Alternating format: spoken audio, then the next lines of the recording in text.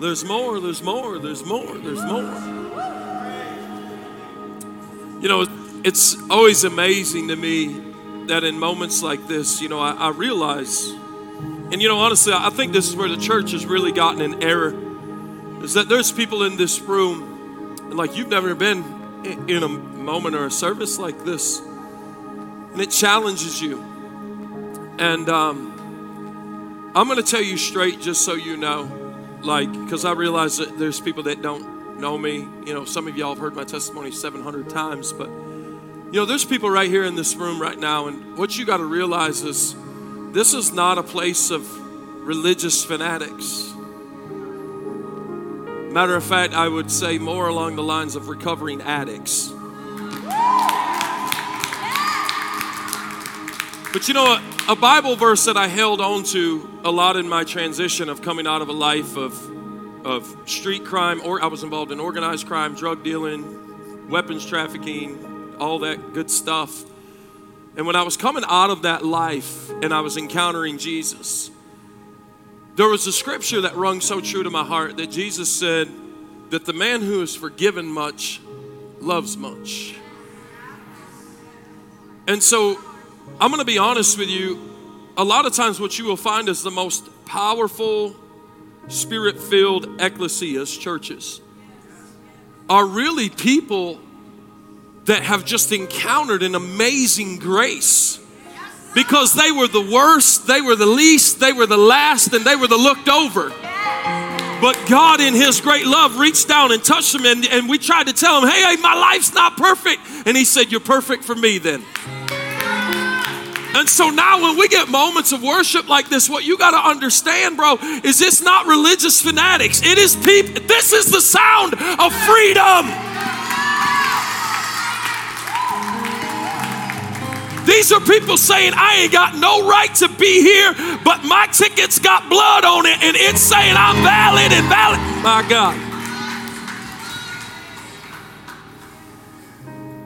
And so I say all that to say this, like, you know, I understand that there's people that are in this atmosphere, and you're like, what in the world is going on?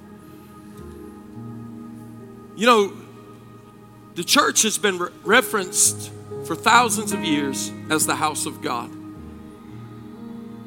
But Revelation tells me a very powerful concept that Jesus is speaking to one of the 7 churches, and he says, behold, I stand at the door and knock, and if any man hears my voice and opens the door, I'll come and sup with him.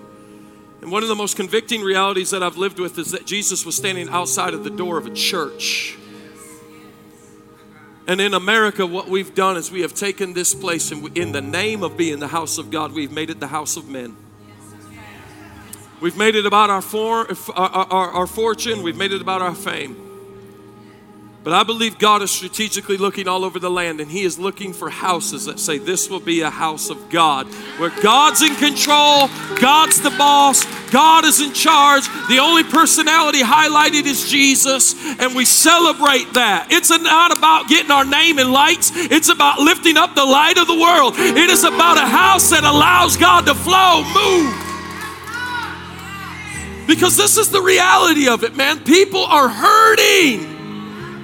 Y'all can have a seat. People are in desperate times. They're in moments of life where stress is at its highest. And so last week we started a series. I'll say a series, I don't know. Maybe it's a 2-part message. Maybe I'll end today. I don't know. Maybe I'll go 7 more weeks. I don't know. Just follow the leading of the Lord. But last week we started talking about a concept of being a hope dealer. And the message was really spurred to me because I was in a restaurant locally eating, and I saw a mama who was so struggling. I know she was there just to make ends meet. She didn't have a babysitter and had to drag her kids into the restaurant. And it was just a powerful moment that it really gripped my heart. Because while I understand the holidays, you know, so many of us are excited, and you know, some of you got friends and family are here. But do you realize there are people that didn't get to sit at a table full of food Thursday? Man. Do you realize there's babies that ate what we know back in the day as TV dinners. And it was called Thanksgiving. And do you understand that culturally our world will put pressure on every parent in this nation to go and drain their bank accounts, to fill their house with toys that will soon be disposed within months after of them laboring and slaving, working overtime. Some are grabbing extra jobs just so that their kids can have a Christmas. Do you understand that that's the reality? But yet in the moment of it, here it is, that it's in this time that we should be celebrating that God so loved the world that he gave his only begotten son, that whosoever believes on him should not perish but have everlasting life. Do you realize that we have taken what should be the moment's most stressless season and made it the most stressful season? And do you hear me this morning that there are people all around us and they are in need of hope? And that's really my heart. You know, last week as we looked into the message, I want to recap quickly because I understand there may be some of you that weren't here last week. But last week we declared that we're not just going to be a church that preaches hope. We're going to be a church that is hope. I don't want to preach hope and not be hope. We will be hope. Last week we learned that hope in an acronym was helping others prosper eternally and holding on because pain ends. That's what hope is. We studied the idea of learned hopelessness. We talked about the scientist that took rats and put them in water and they would swim. In about 10 minutes they would drown, but then he started reaching in 9 minutes and 30 seconds. He'd pull them out, put them back in. They'd last 18 minutes. He'd reach in, pull them out. They'd last 30 minutes. He'd reach in, pull them out, until finally what he was able to do with one rat was train it all the way from the time that it was put in to the time it drowned. It swam for 37 hours. And the reason why that rat didn't die at the 10-minute mark, the 18-minute mark, or the 30-minute mark, or the 24-hour mark is because he knew the hand was coming to pick him up, and he kept swimming until he knew that hand was going to come get him. And my heart is let us be a church that when people are drowning, we swoop in right before, my God, right before they drown, and we become hope to people that are saying, I can't make it, and we can say, yes, you can. So this morning, I want to talk to you, and I plan and fully intend to be very short, honestly, this morning. But I want to break down a little bit more of this. Romans 15 and 13 says, may the God of man. So that means that my God is the God of hope. That if there was ever a hope house, it should be his house. And if there's hope heads, he's the head of their life. Oh yeah, we went all the way street last week. Y'all didn't know. We're going to go a little bit more street this week. It'll be all right. So may the God of hope fill you with all joy and peace. You know what's funny, especially, and I'm not trying to make this an Advent or Christmas message, honestly, but isn't it funny that Christmas is a proclamation of a season of joy and peace, but yet it is absent of it? And it says, but may the God of hope fill you with all joy and peace. See, you can't have joy and peace without hope. Hebrews 11 said that now faith is the substance of things hoped for, the evidence of things not seen. So faith and hope and joy and peace, they all work together. But it says, watch this, all joy and peace as you trust in him, so that you may overflow with hope by the power of the Holy Spirit. There's a concept that I want us to grasp this morning. I want to give you the 3 characteristics of a hope dealer this morning. But before we do, pull Romans 15 back up. The Bible says that we may overflow with hope by the power of the Holy Spirit. And so I want you to understand something this morning, that if you're going to be a hope dealer, hope dealers are people that have an excess of hope. In other words, you can't sling, you can't give, you can't hustle what you don't have. See, and the reason why, I'll be honest, come on, let me help the saints, sanctified, filled with the Holy Ghost saints in the house this morning. See, the reason why the condition of the world is in it as it's in is, I tell you, the problem ain't in the world, the problem is in the church. Because we connected to the hope house. We should have an excess of hope. We should be overflowing with hope. There should be hope in our cars, hope in our family, hope on our job. Everywhere you go, you get around me, you say, man, I smell hope. I should be overflowing with hope. I should be overflowing with hope. But watch this, watch this. So to overflow means that you've got one vessel, but then you add so much to it, it overflows out of that vessel. And what happens when things overflow? They get everywhere. Y'all know why you don't let your kids pour their bowl of cereal? Because they have this incredible ability to make it where cereal just overflows everywhere. It's on the table. You got milk running down the table. Can I just preach you simple this morning? That what Romans 15 is telling us is that we should be so connected to the source of hope, God, that we are overflowing, that God's just pouring on hope, and hope is getting everywhere. My God, how amazing would it be if the world had to clean up our hope? There's Dominion Church. They showed up again and poured hope all over Walmart. They poured hope all over. My God, hear me. They poured hope in my family. They showed up on my job and poured some hope. They got hope everywhere. Overflowing means messy. Woo! I'm talking about messy hope. I'm talking about something that gets everywhere. I'm talking about a hope that can't be contained. I'm talking about a hope that there's no question that it's there because the residue is left from its overflowing.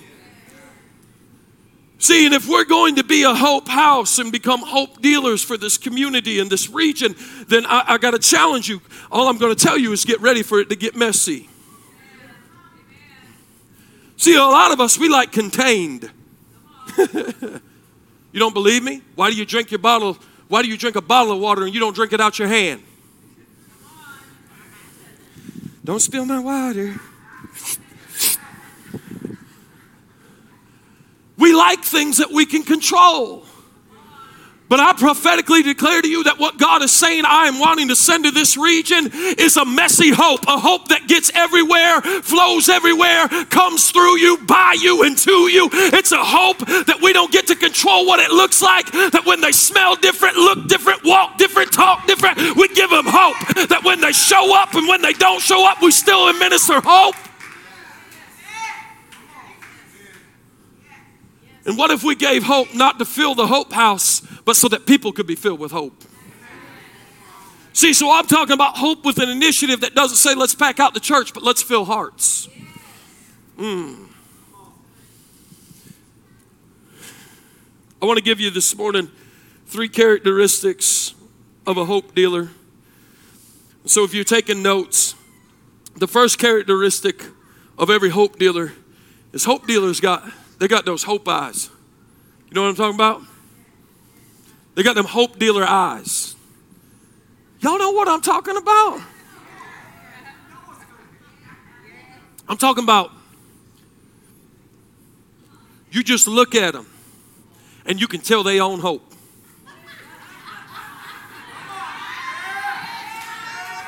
Oh, don't worry. I'm going somewhere spiritual. Matter of fact, if there was an emoji for a hope dealer, it would be the little yellow emoji face with the hearts in his eyes. Y'all know what I'm talking about? Watch, let me show you scripturally. See, hope dealers see how Jesus saw. You'll never be a hope dealer and not be able to see how Jesus saw. Watch, Matthew chapter 9, verse 35. It says, Jesus traveled through all the towns and the villages of that area, teaching in the synagogues and announcing the good news. Everyone shout, good news. About the kingdom. And he healed every kind of disease and illness. And when he saw the crowds, he had, man, where is that in the world today? But he had compassion on them because they were confused and helpless and hopeless, like sheep without a shepherd. And he said to his disciples, the harvest is great, but the workers are few. What did he say? He said, yo, listen, there is a lot of people that need what you have, but there ain't enough dealers of you to get it out. So pray that the Lord who is in charge of the harvest and ask him to send more workers into the field. What did he say? He said, I need some more hope dealers. Watch this. I love the fact that in Matthew 9, it says that it was the good news that he was going. Can I tell you something? That what we have is incredibly good news. That what God has done in our life has been incredibly good. And it's just hear me out this morning. You turn on your TV and it is full of bad news. Anyone else getting sick of all the talk of all the Walmart shootings? Come on, somebody. Can I get a witness in the house? Where are the hope dealers that can reach people that'll shut down the chaos in our community? You turn on the news and it's filled with incredibly bad news. But God is looking at his church and he's saying, I've given you the good news. That what we have is incredibly good news. But nothing will drive you to give hope harder than compassion. Can I tell you that as the Bible says in Matthew 9 that he had compassion on them. You know, my prayer is really in this message that you would look up from your phones and you would start looking out to be able to see people where they are, how they are, and what they really have going on. You know, and I'll tell you, like, as the Apostle Paul said, like, I'm the chief sinner amongst them. I'm really bad with this. Really bad. So bad, I'm gonna scare some of y'all that even when I drive sometimes. Y'all pray for me. I ain't as sanctified as y'all. Sorry. But I'll be in a restaurant, and rather than looking around, I'm looking down. And my prayer is that in this season, that we could turn this face down so we can start facing out. That we would go into restaurants, that we would go into businesses, that we would go into places, and what we could do is we could start seeing our surroundings. See, the Bible says in Matthew 9 that Jesus saw his surroundings. See, he walked through villages and towns, and when he did, the Bible said that he saw them that were discouraged, they were sick, they were in illness, and then he had passion on them. What did he do? He had hope eyes. He had eyes filled with compassion that he could see people where they were at, what they needed. But here's the amazing part. He said, I'm not going to leave them that way. You'll never be a hope dealer if all you're looking for is you. You'll never be a hope dealer unless you start seeing people and their circumstances and situations and not being compassionate enough, driven enough to do something about it. You know, y'all shouted last week, I want to be a hope dealer. Well, part of being a hope dealer means that you got to start looking at people differently.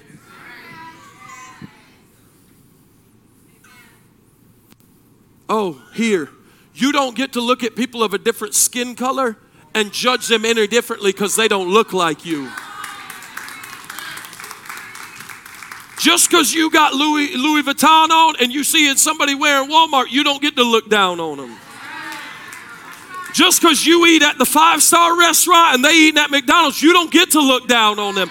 The good news of this kingdom says we'll go into all the highways, all the hedges, all the world, and we'll preach this good news. You ain't got to look like me. You ain't got to talk like me. You don't got to dress like me. You ain't got to sound like me. You ain't got to be the same color as me. You ain't got to come from the same parents or the same set of tracks that I came from, because what I got is for everybody.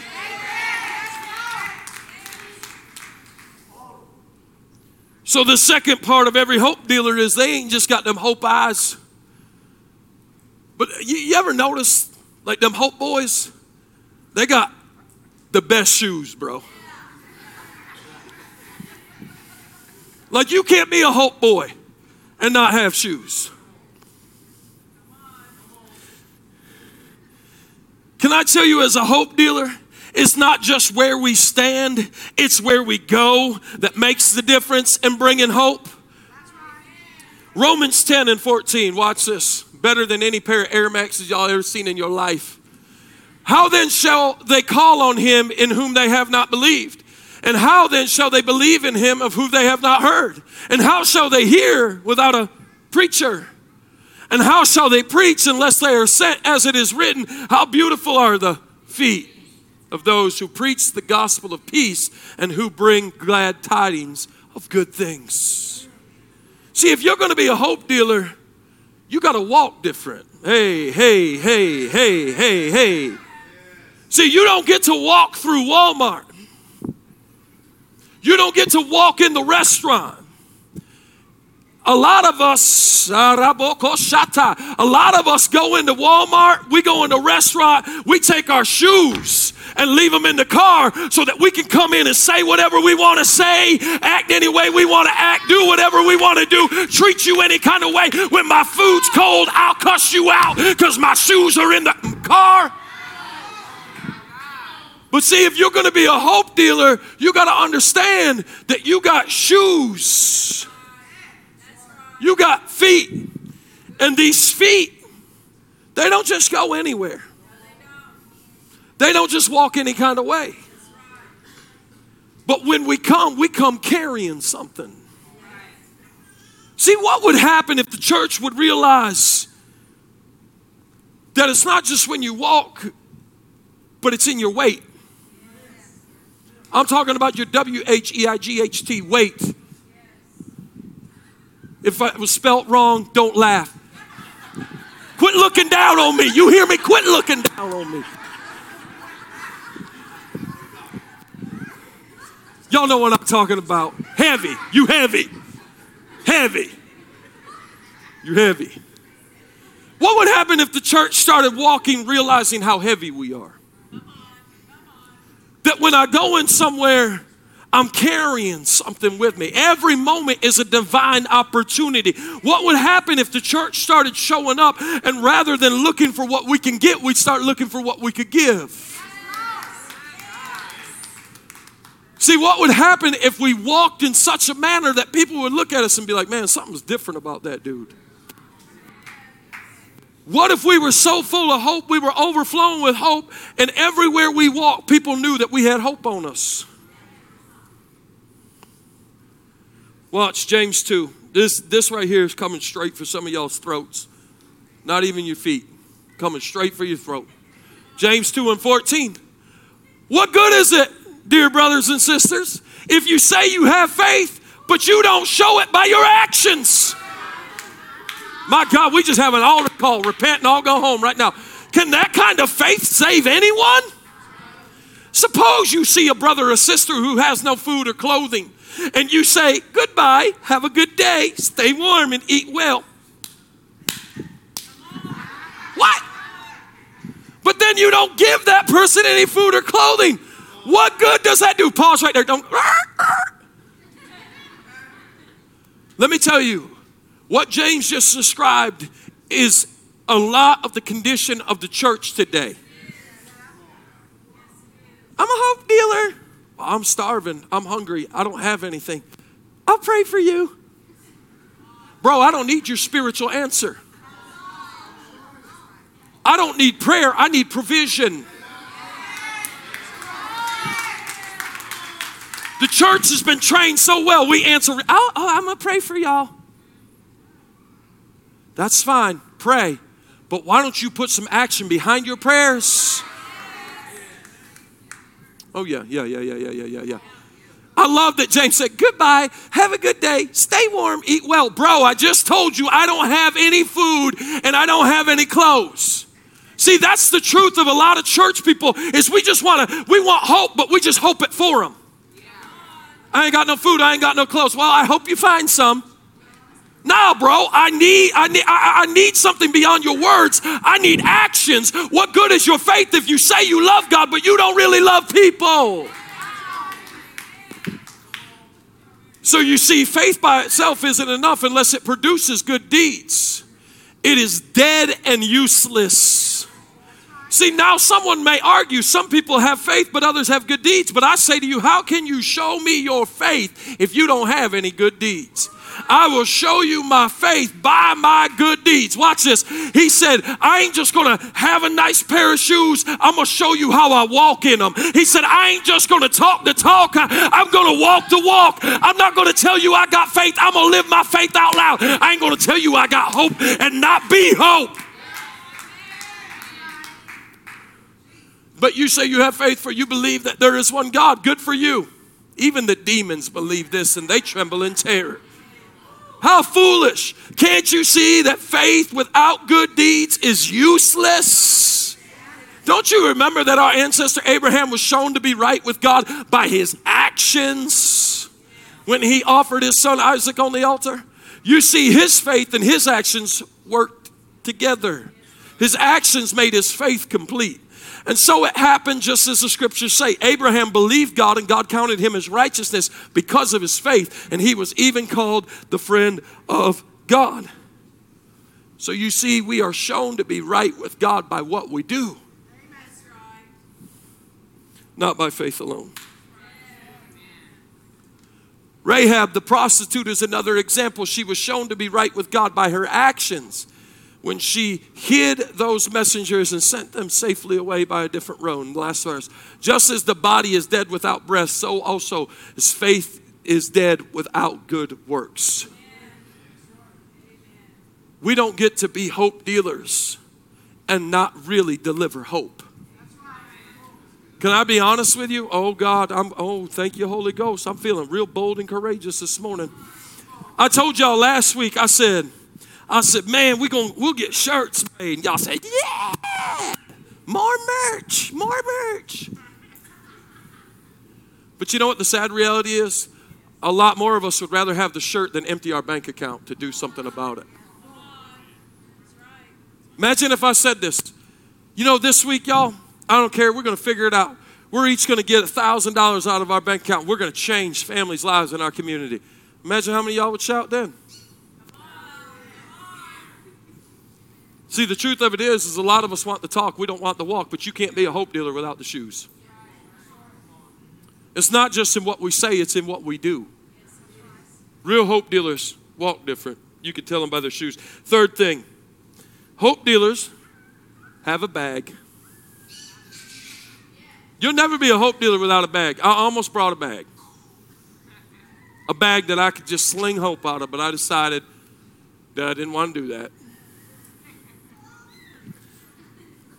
Watch this. BAG is an acronym. Every hope dealer has a bag. Y'all ready for the bag? B-A-G. Hope dealers are blessed and giving. See, in other words, watch this. It's the motto in my family household. My kids will tell you, they'll say, Daddy, we're not rich. Kai, we're not rich. We're what? Out of the mouths of babes. We're not rich. We're blessed. But watch this. We're not just blessed to be blessed. We're blessed to be a... So I got a bag, right? That's full of hope. But my bag is not just for my hope. My bag is knowing that I'm blessed and giving. In other words, it's not just what I carry. It's what I'm compassionate about so that I can give blessed and giving. In other words, I'm blessed, but I ain't blessed just to have a bag full. I'm blessed to be able to give it away. The Bible says this, that how do we say we love God but hate our brother? How can you say that you love God in whom you have not seen, but you hate your brother in whom you have seen? The Bible says it this way, that if we say we love God, but our brother doesn't have it, we're supposed to give it to him. If you have it and your brother does not, it says to give it to him. Hope dealers got a bag. The bag is the resource of hope. They have hope. Now, how do we get more hope? Not to get more hope so that we can have more hope, but how do we get more hope that we can give hope? See, because you got to understand something. You'll never be able to give hope unless your hope's overflowing. Can I be real this morning? Some of you this morning are here and you're hopeless. And the reason why you can't give hope is because you don't have hope. Your bag is broke. There's nothing in it. And you see people that are hurting, but the truth of it is you're hurting.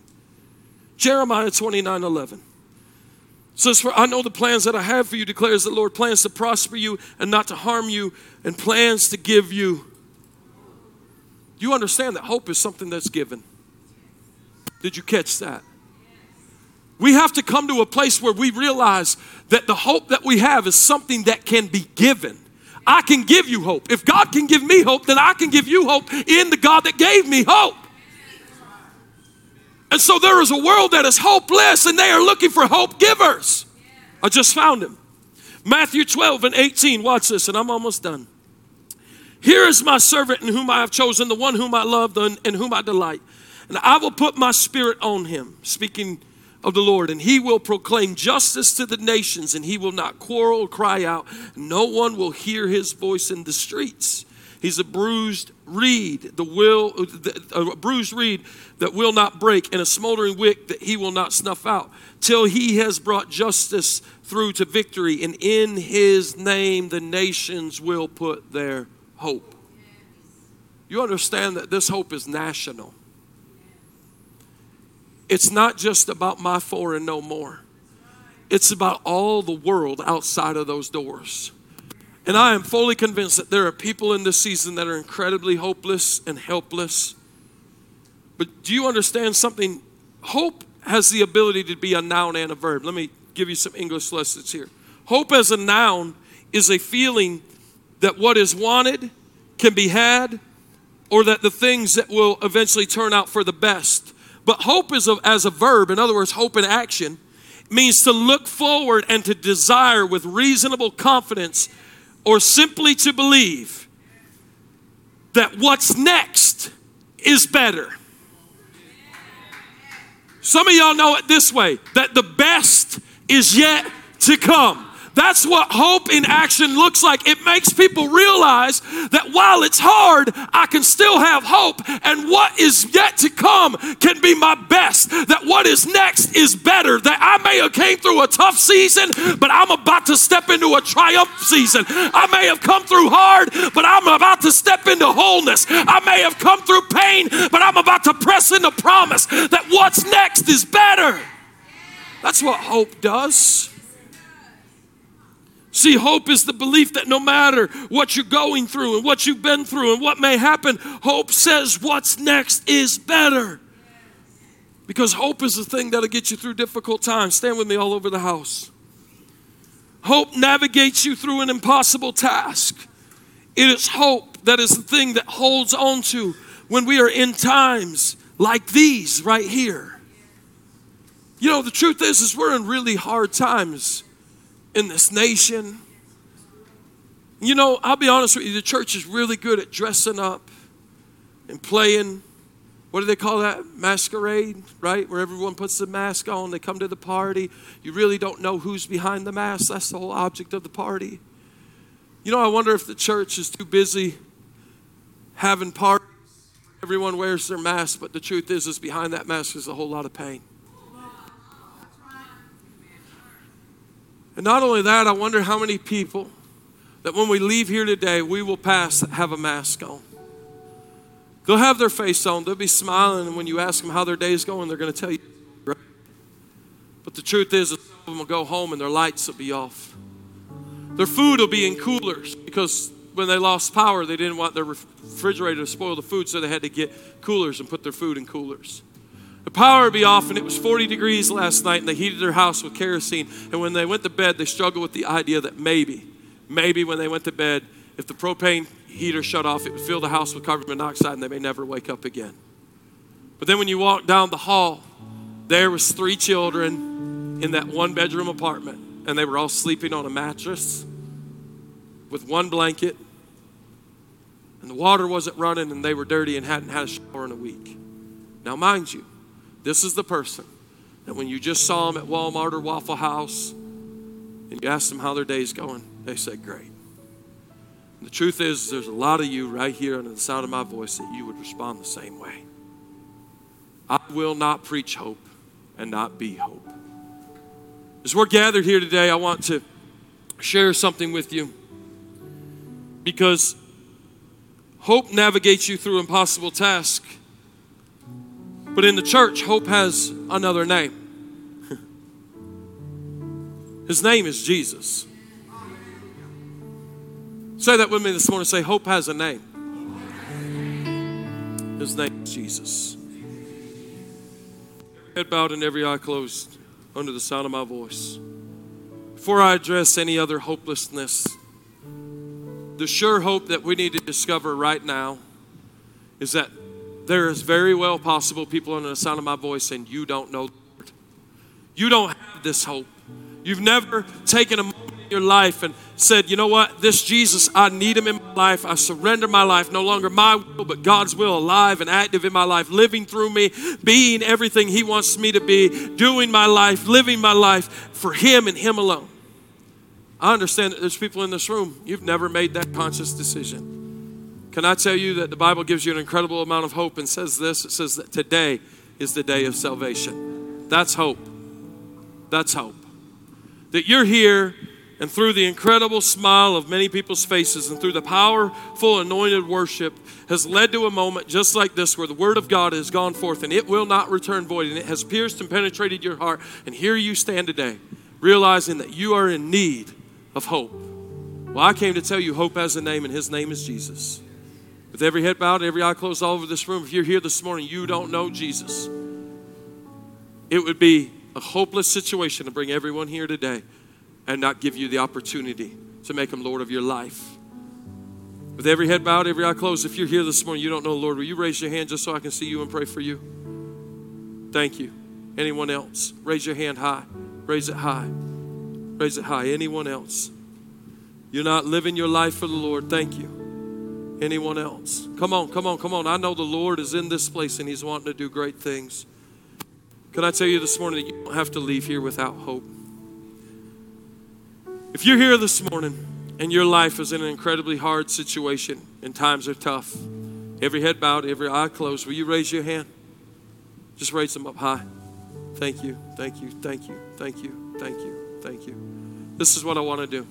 Those of you that just raised your hand to call on the name of the Lord to be saved, and those of you that just said you're in an extreme season of hopelessness, will you come to this altar so our pastors can pray with you? Come on, come. This is your call to action right here. We're going to pray with you. Come on. If you raise your hand, you're saying, I need this hope. I don't want to just hear about it. I need this hope. Come.